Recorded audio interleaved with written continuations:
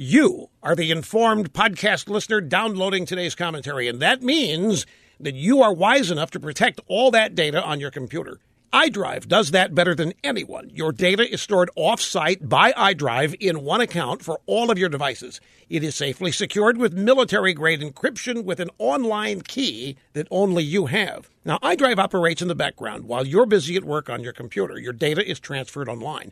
If you have a data loss, if something goes wrong with your hard drive and you need to restore very quickly, iDrive is there. You can get a faster transfer to restore data with the free iDrive Express service. PC Magazine recognizes iDrive's best-in-category work with their Editor's Choice designation. They've got it 3 years in a row now.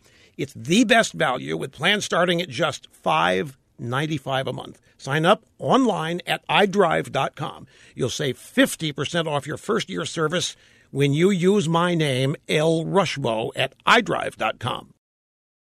Saturday's Earth Day. That's the highest high holy day for environmentalist wackos all over the world. Now, in addition to the usual kooks who always show up at Earth Day events, this year there will be geeks.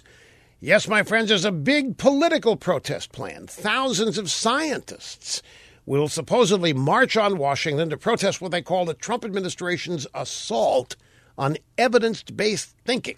They'll also protest the new EPA budget and the elimination of global warming funding.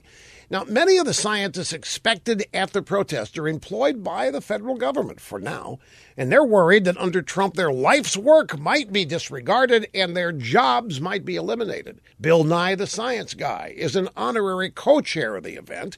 It figures he only has honorary degrees in science. He isn't a scientist at all. He's a performance artist, and he's a geek.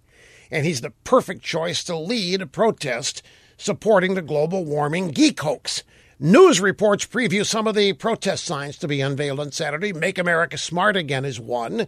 And try this question and answer manner. What do we want? Evidence-based policy. When do we want it? After peer review. That's going to light them up.